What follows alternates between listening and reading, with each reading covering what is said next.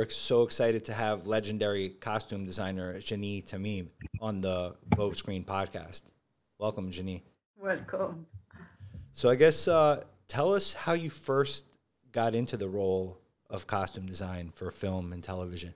When I decided to switch from, I was working in Elle Magazine, and then I decided to work. I always wanted to work for film, and I found an opportunity, and I started in film, and I went directly to the costume department because it is what I wanted to do, and also what I was. I mean, I was from in fashion, so that was the department to go, and I started like that, but a very long time ago. And that was back in France. So you grew up Yes. over there. And I think I read something that you were involved in the student revolutions that I guess were In you at 68. were you at Cannes when they sort of protested over there? No, I wasn't in Cannes. I was not the revolution. That was the film festival. I was a student, so I was doing the revolution. I was not going in Cannes. I Okay, was got it. not. Because I think I had I read remember something. exactly Yeah. what festival you meant when Truffaut said that he wanted to do the revolution. He wanted to stop the festival, but that was not. No, I was really in Paris on the barricade. Because I was in the University of Nanterre, so we were all revolutionary. And so discussing your career a little bit. By the way, earlier on in your career, you did a film that I love so much, which is Gangster Number One. And Oh, I'm happy that you love that film because I adore that film. I think it's a very, very, very, very good film, and it was the first big film of Bettany, of Paul Bettany. that was a good example of totally separately from talking to you the other day. Like sometimes I think about films that I love, and I was just thinking about the scene where Freddie May comes back from prison toward the end of the film. Spoiler alert. And he's looking at Malcolm McDowell, who's wearing that pendant on the tie that used to belong to him as a younger gangster. In the film, for people that don't know, it's about this younger gangster that's more ambitious and sort of duplicitous that really kind of screws over his boss, for lack of a better word, like to really become the top gangster, and then sends his boss off to prison, really, and then takes over his life, takes over his business operation, takes over his apartment, and then sort of the icing on the cake is this pendant that was given to him when he was younger and he was more loyal to his boss. And then just the way he looks at that, and then his guilty feeling, like really just that moment in the scene is so elevated. And it's just an example where like what he's wearing is so part of the storytelling. So I thought that was Yeah, really interesting. it's very sharp tailoring. Yeah, it was. So yeah, I thought that was really cool to see that in your resume. And you've also worked with Alfonso Cuarón on a number of No, films. I'm still working. I'm working now with him. Oh, excellent. Actually, we're working together now. Yeah. Wonderful. And so you've worked together with him on Gravity and on Children of Men and then On Harry Potter, on Prisoner Harry of Azkaban. Potter. Yeah. What's it like working with Alfonso Cuarón, first of all? Uh, Difficult, but interesting. I mean, when difficult, great directors are always difficult because they know what they want, and it's always. I think creativity is a very sensitive approach to anything, and then. But I love Alfonso unconditionally because he's a genius. And I mean, he's certainly a visionary director. And Ama- Amazing, amazing, amazing. And first of all, I He's a appreciate your candor. Like I appreciate the honesty because so many people are just sort of fluffy, like, "Oh, everything is great, everything's amazing," but you're being honest that hey, it could be difficult. But what I think, what I'm getting the sense that you mean is that he challenges people to be their best, right? Yeah, it's exactly that. It's not. It is a challenge, but it's a challenge for him as well. Everybody is challenged when you have to take decision, and this decision, it's such a little fine line between being great and being average. Very fine line. And if you want to be great, then you have to be difficult because you have to always look for something better than what's obvious. And I think that that research for perfection, for something more than what's easy to get. I mean, when it's never with working with Alfonso is always looking for something else that's something obvious. For instance, when I read the script and I see there are 30 extra in a scene in a cafe, could be easy, especially working with a young team. They said to me, oh, easy, 30 people in a cafe in London. I said, no, it's never going to be easy because Alfonso is going to ask for something that you never saw before. Don't ask me what, I don't know. But we will know that at the moment. We have been shooting in Italy and every extra on 250 extra in the middle of a plaza.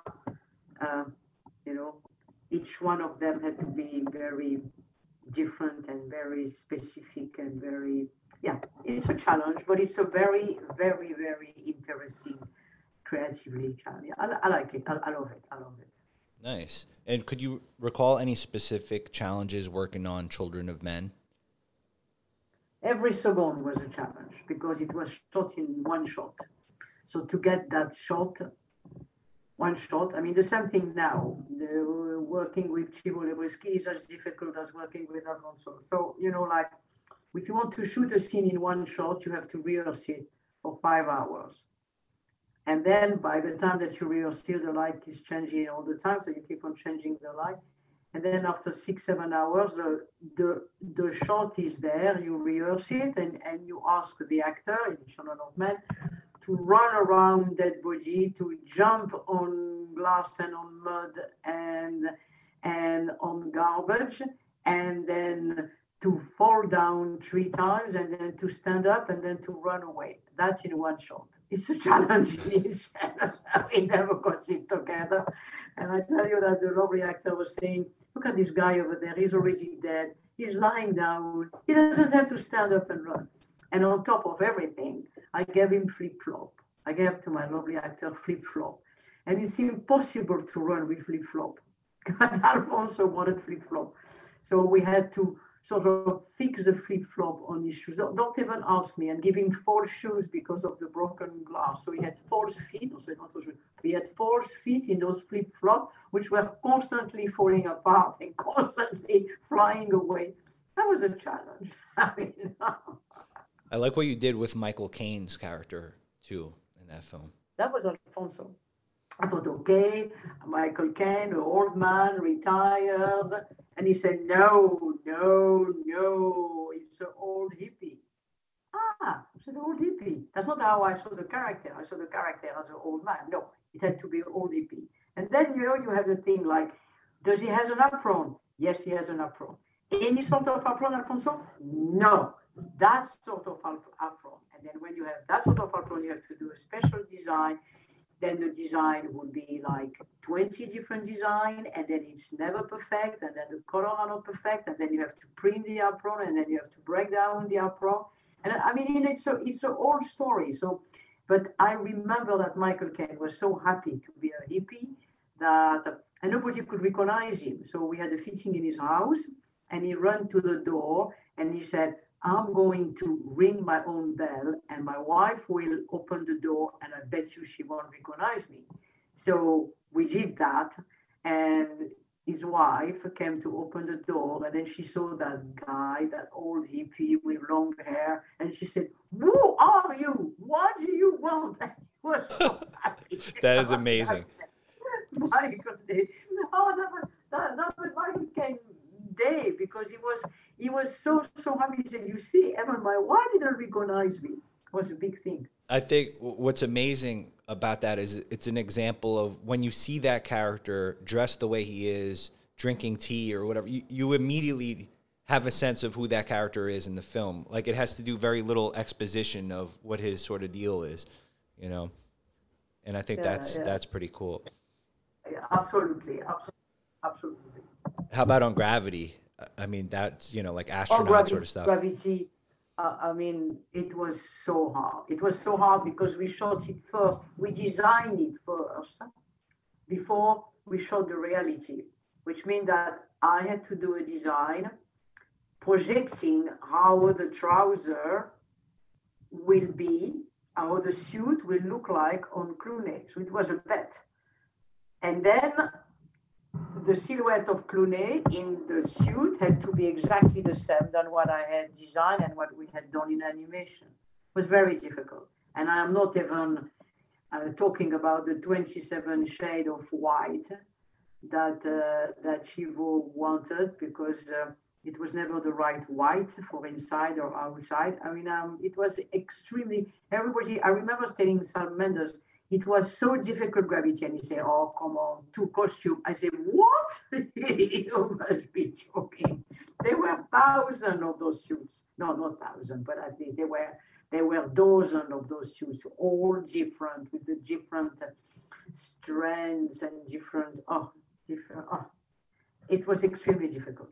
And also because you're seeing so much of that character in the outfit, then even I would imagine that even that much more attention to detail has to be placed, because it was all crazy details that I invented, because the suit never look like that. First, they don't fit like that. Second, they are never, especially the Russian suit, never open in the middle, and they never look so sexy. They all look like Teletubby in their suit, and I make her looking like, a sexy woman, and that was in itself something great. But you know what? I had an interview with the NASA Chronique, or I don't know, one of those magazines which I never ever read, which they read there. And then they were quite interested. They said, oh, the suit looked really good. That was so clever what you did with that opening on the side and that pocket. I thought, what? That was purely aesthetic, and they thought it was quite clever. So I was, I might have a career. I never know another career.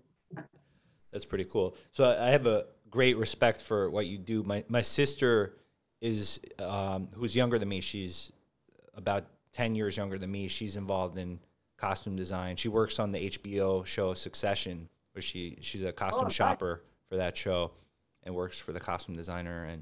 And now she's actually working on an indie film as the lead costume designer. And I see just the amount of research and effort that she puts into it. And I have no idea. Nobody realizes how difficult it is. But it's getting more and more difficult because people are taking our job on much more serious way. And I don't know. I mean, also the star system is different. Before you were dressing 3 stars, and then the rest just had to be, as long as they were dressed up, everything was happy. Now we have visual effect are putting a lot of technicity in what we are doing, and also, the competition is huge, and every studio tries to do something better. And I think that the fact that the star system is different. You have now much more many actors and less big stars. And the realism, also the cinema is much more realistic than it was. Everything makes it, I think the technique of cinema, the new technique of cinema makes our job more difficult. Absolutely. So you worked on all the Harry Potter films and worked with production designer Stuart Craig. Now, yes. in general, for audiences that are not so familiar with the process, what's the working relationship typically between a costumer and a production designer? Well, it's not actually that big. We work parallel. We make sure that we don't. They make their decor. They show me what they do. We try to talk about colors, talk about the direction of costume. We make sure that it match and then it complete each other's job. But we cannot really say that we work together hand in hand. No, but we collaborate. But you collaborate with everything. with every single department. Yeah. So, but our collaboration is close, but maybe not as close as it could be in theater, for instance. Okay, that makes sense. I I think I understand. Um, and One of the reasons is that they start the decor before sometimes the casting is done. what Sometimes they don't even going to wear the costume, so and then they have to start building. But that's a sort of an answer. what sort of challenges was it as that series evolved over the years? As far as I mean, the characters were getting older. The storylines were Yeah, changing. in the beginning they were very happy to wear what you were giving them, and then they became teenager, and then they became older, and then they became more aware of what they were wearing, and then there were a lot more discussion about it was not like thanks mom and bomb putting it on, it wasn't why and how, especially the girls, especially that the girls were all starting, they were becoming stars. And I remember going into um, um, lovely little Hermione, Emma, Emma's dressing room, and it was her birthday, her 18th birthday, and they were packed from every single designer and couture house. And then I was, with my Max Spencer jean that I had to put on her because that was the part. And yeah, it was difficult because she knew she would, she was dressed up by Karl Lagerfeld, and you had to bring your clothes of Hermione, and that was a little bit sometimes a problem. But they were very good. In general, they were very good. They were always they were so much into their part, and they were helping me a lot.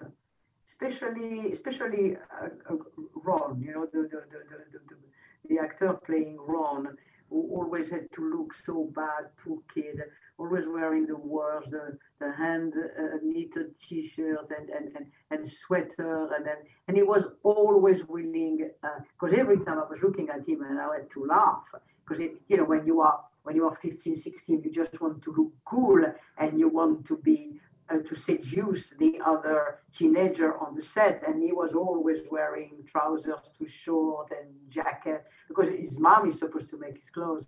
So he was a good sport. He was a real good sport, that boy. That's pretty cool. And by the way, I love the outfits of Bellatrix of Lestrange. Yes, Yeah. yes. But it was a pleasure to dress her. Because she came, the first time I met her, she said to me, look, I'm playing a badgie, and the badgie, everybody loves a badgie. And I will always remember that. Everybody loves a badgie. Because I remember that when I was doing the James Bond, thinking, yeah, people love the badges. They want to be. This is what we don't like the good guy. The good guys are boys, but the badges. And then she was so happy to play that part, and she gave to that part the maximum. And creating costume for her was a constant joy because she was living them 200%. That's pretty cool.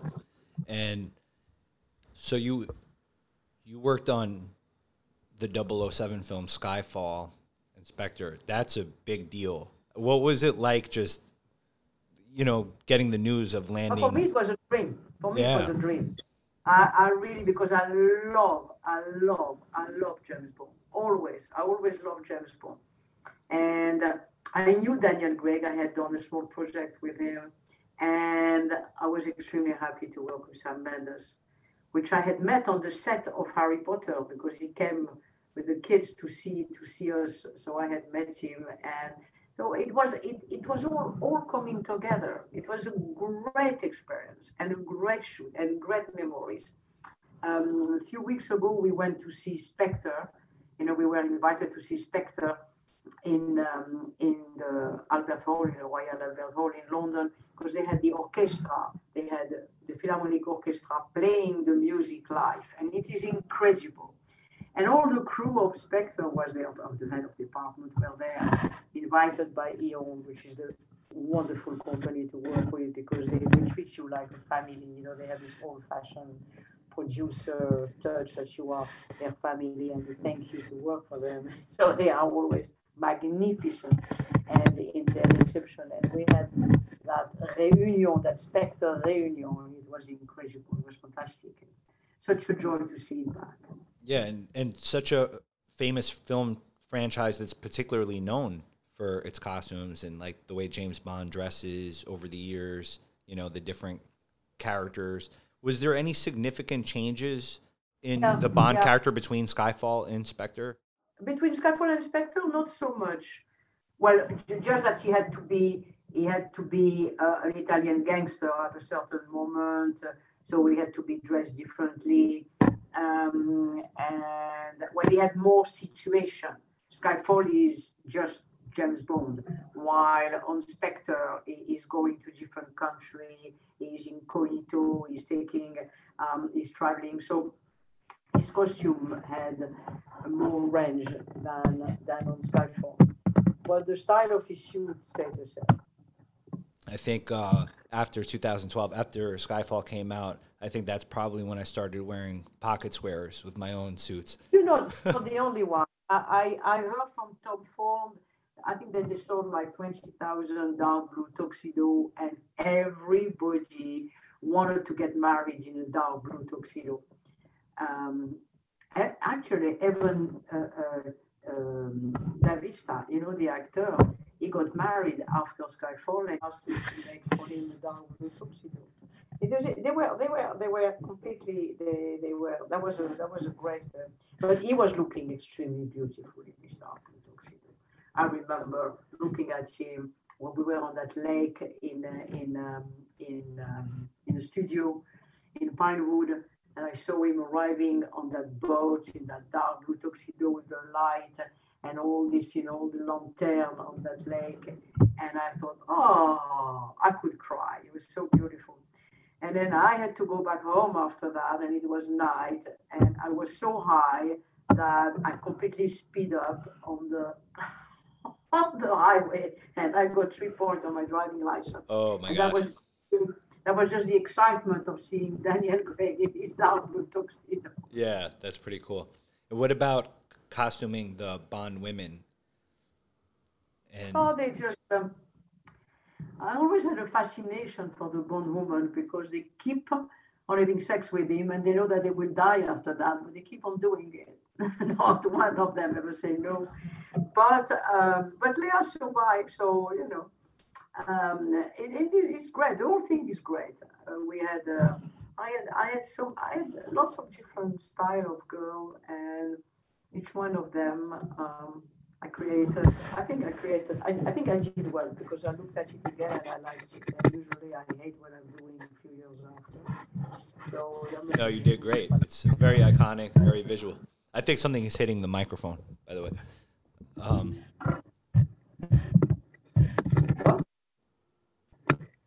I think something might be hitting your microphone. I hear some. Oh, okay. Okay. It's me. I was touching a card on my desk. Oh. You can hear. Oh, amazing. So what was it like working with Sam Mendes? Great, wonderful. He's a wonderful man. He's very nice. He is very, very gentle, intelligent, funny. It's wonderful. He's a great director. Wonderful. Yeah. Well, I love it. I mean, I wish I could do it again. I love it. I love working with Sam. He's a nice person and a very, very intelligent man.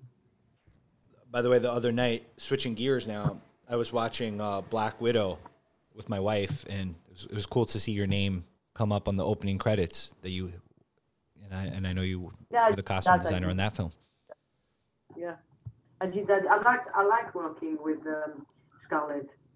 She's such an incredible force de la nature, Scarlett. She is amazing. She has the dynamism, the power, the sympathy, the love. I love her. It was very nice to work with her and to discover Florence Pugh, who came in the film. Also fantastic, yeah. So beautiful and amazing actress. It's funny. So I was thinking about that because I know that there's some people that kind of, people love Marvel films, but then there's some other filmmakers that kind of famously make remarks about Marvel films like, oh, that's, those aren't real cinema. But I was watching Black Widow, and I was watching those scenes with Scarlett Johansson, and in the beginning of the film, when you just see her facial expressions, like a good actor, they don't even have to say anything. You could almost feel what they're thinking, and that is very cinematic. One of the reasons I did Black Widow is because it was Kate, the director Kate. She had done that film Lore that I adore, and she's one of the reasons that I did the film, because I was not. I mean, it was my first Marvel film, and it's such a faraway universe for me, because I'm really coming from European cinema. I mean, I like cinema, I like acting, I don't know, Marvel was a little bit far away from me, but she said to me, no, I want to do an indie film in the Marvel cinema, in the Marvel universe. And I think she did that. And the way she directed the actress was a little bit the same approach, I think, that Sam Mendes took with Bond. You take a superhero and you make a man or a woman out of it, and that require that sort of director. Absolutely, because I was thinking that definitely in the direction of the film, there was a lot of moments that had nuance for the characters that you don't see in certain action films of modern times. And that's so important because you have to care about the characters, right? And that's it's also what's behind the superhero. Why is he a superhero? Why do you become a superhero? Whatever it is, Harry Potter, James Bond, or Black Widow, I mean, every single superhero I did, where thanks God, with director who were wondering what's the human size, why do they become superhero, and what's going to be wrong? Yeah. To go wrong, always go wrong somehow. So the way I approach film as a filmmaker, I always feel like cinema and filmmaking ties into the subconscious a lot. There's a lot of things that an audience interprets consciously, and there's a lot of things that they're sort of taking in subconsciously that they might not articulate about what they might have liked about the film, but it's almost like a hypnotic experience. And I feel like the costumes really are integral to dictating, well, who is this character? Like, what's the deal with this character? Especially if you were given very little time to find out about that person. It gives a lot of exposition to a key of who they might be or who they're trying to tell the world that they are. Absolutely. It's a very complex job what we do. And that's why the relationship with the director is so close. I really feel that you were asking about the production designer, and I think that I work much more with the director than with the production designer. Prisoner can tell me, this is what I'm doing, and this is the colors, fine. But the character that you dress, I always say to production designer, you're lucky because your furniture don't talk. I work with actors who talk, who have this, I mean, I think it's wonderful to just buy a bed. You put a bed there, the bed is happy. But, you can give to an actor. I mean, I work now with Cate Blanchett, and she's such an amazing actress, but every single thing that you give her has to have a reason, and she has to be able to work with it and to become the person that she had to be in the part. And then you have to follow that and understand that. It is subtle. It is subtle and very difficult. And that's why I think that the relationship with the director is the closest that you have on the set. Absolutely. And so you're working on House of the Dragon, and of course that's, a spinoff of Game of Thrones, and that's a really big, important franchise at this point. So I did the first season. I'm not going to do the second season because I'm working with Alfonso now, and I cannot do the second season. But yes, I did the first season with pleasure. It was lovely to work with Miguel and Ryan, two great showrunner, very intelligent man, very sensitive man, and we worked together brilliantly. I loved it. I loved it. I loved to establish the character, to establish the style, to establish the costume, and I'm very happy of what how it became, what it became.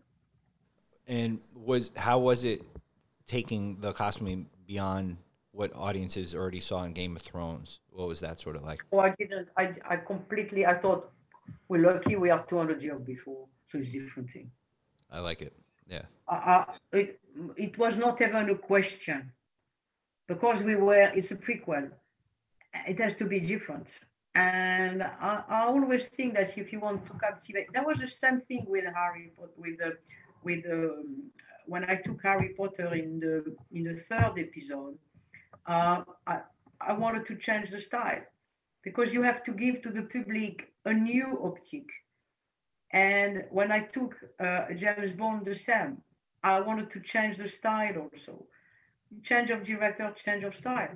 When we started House of the Dragon, we were not doing Game of Thrones, we were doing House of the Dragon. It was 200 years before, it was a different story, different showrunner. No, it was different. Nice. And I had no problem with that at all. What's it like working with different directors? Because every director has such a different style. Yeah, but the the showrunner were it's a, you know, it was my first television. Actually, I never did television before, and they explained me, and which I didn't know, that the showrunner were actually the sort of super directors.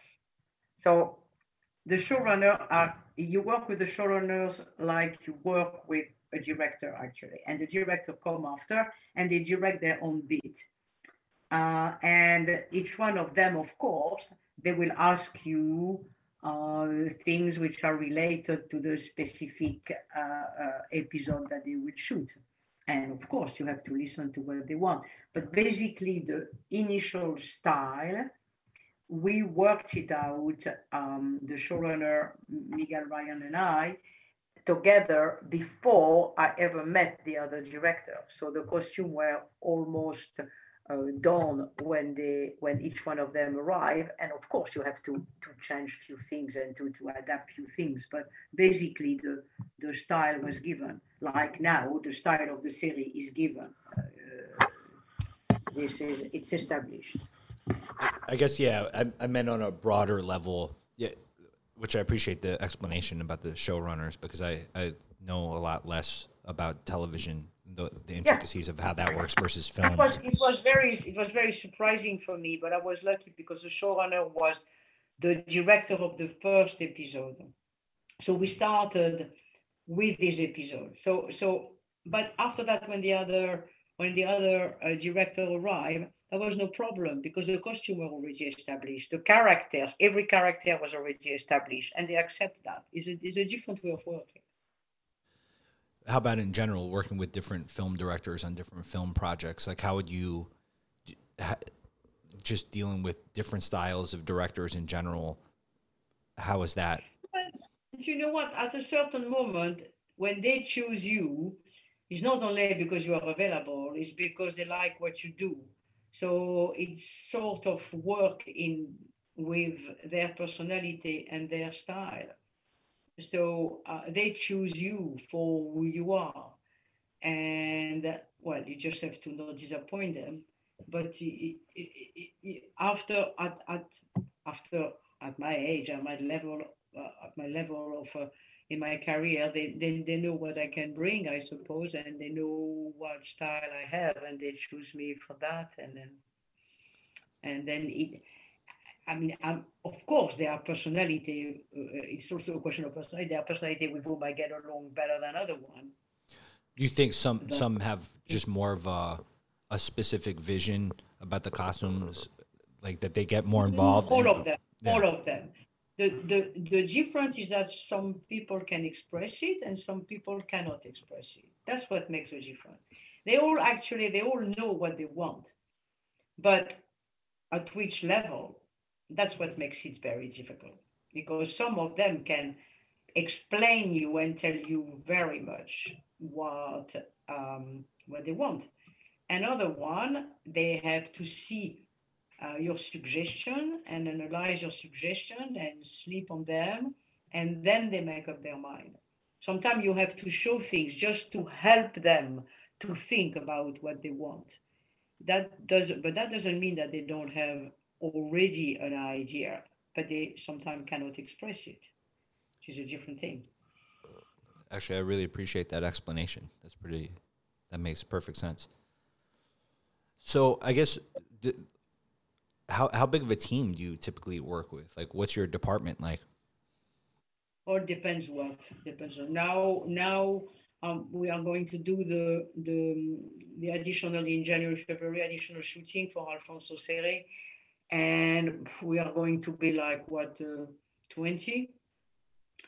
But when we started the series, we were almost between, I don't know, 75, something like that, and that's a model more around 100. But I mean, on House of the Dragon, we were like 200, 250. Depends if you depends of the job, of the period, if you are making the costume, if you are hiring the costume, depends of the budget, depends of a lot of things. So there are 250 people in the costume department in total.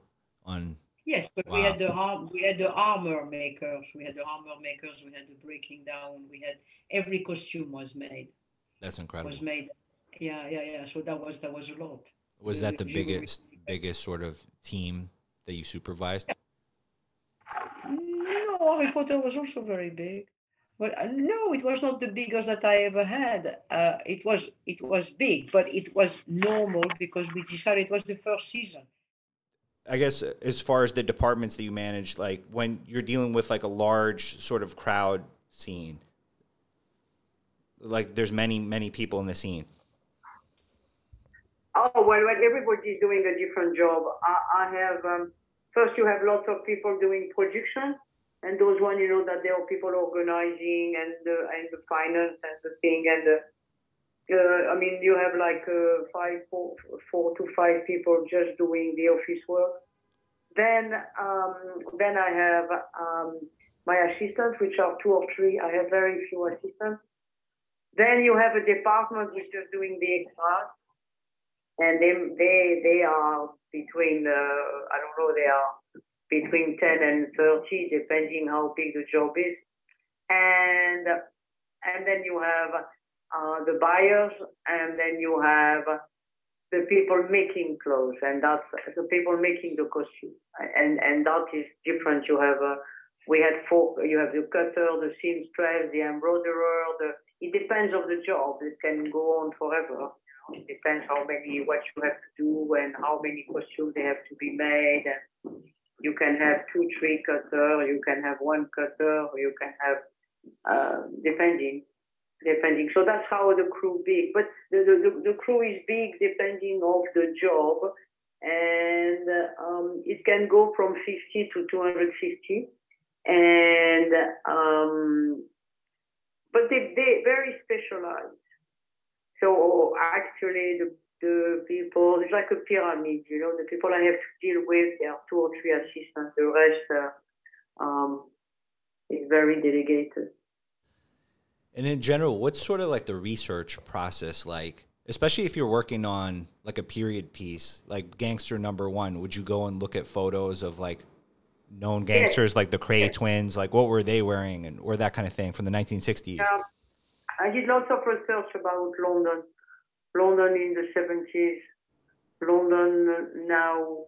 I mean, the gangster of East End, they were very well dressed, very, very well dressed, because what they were just showing off all the time.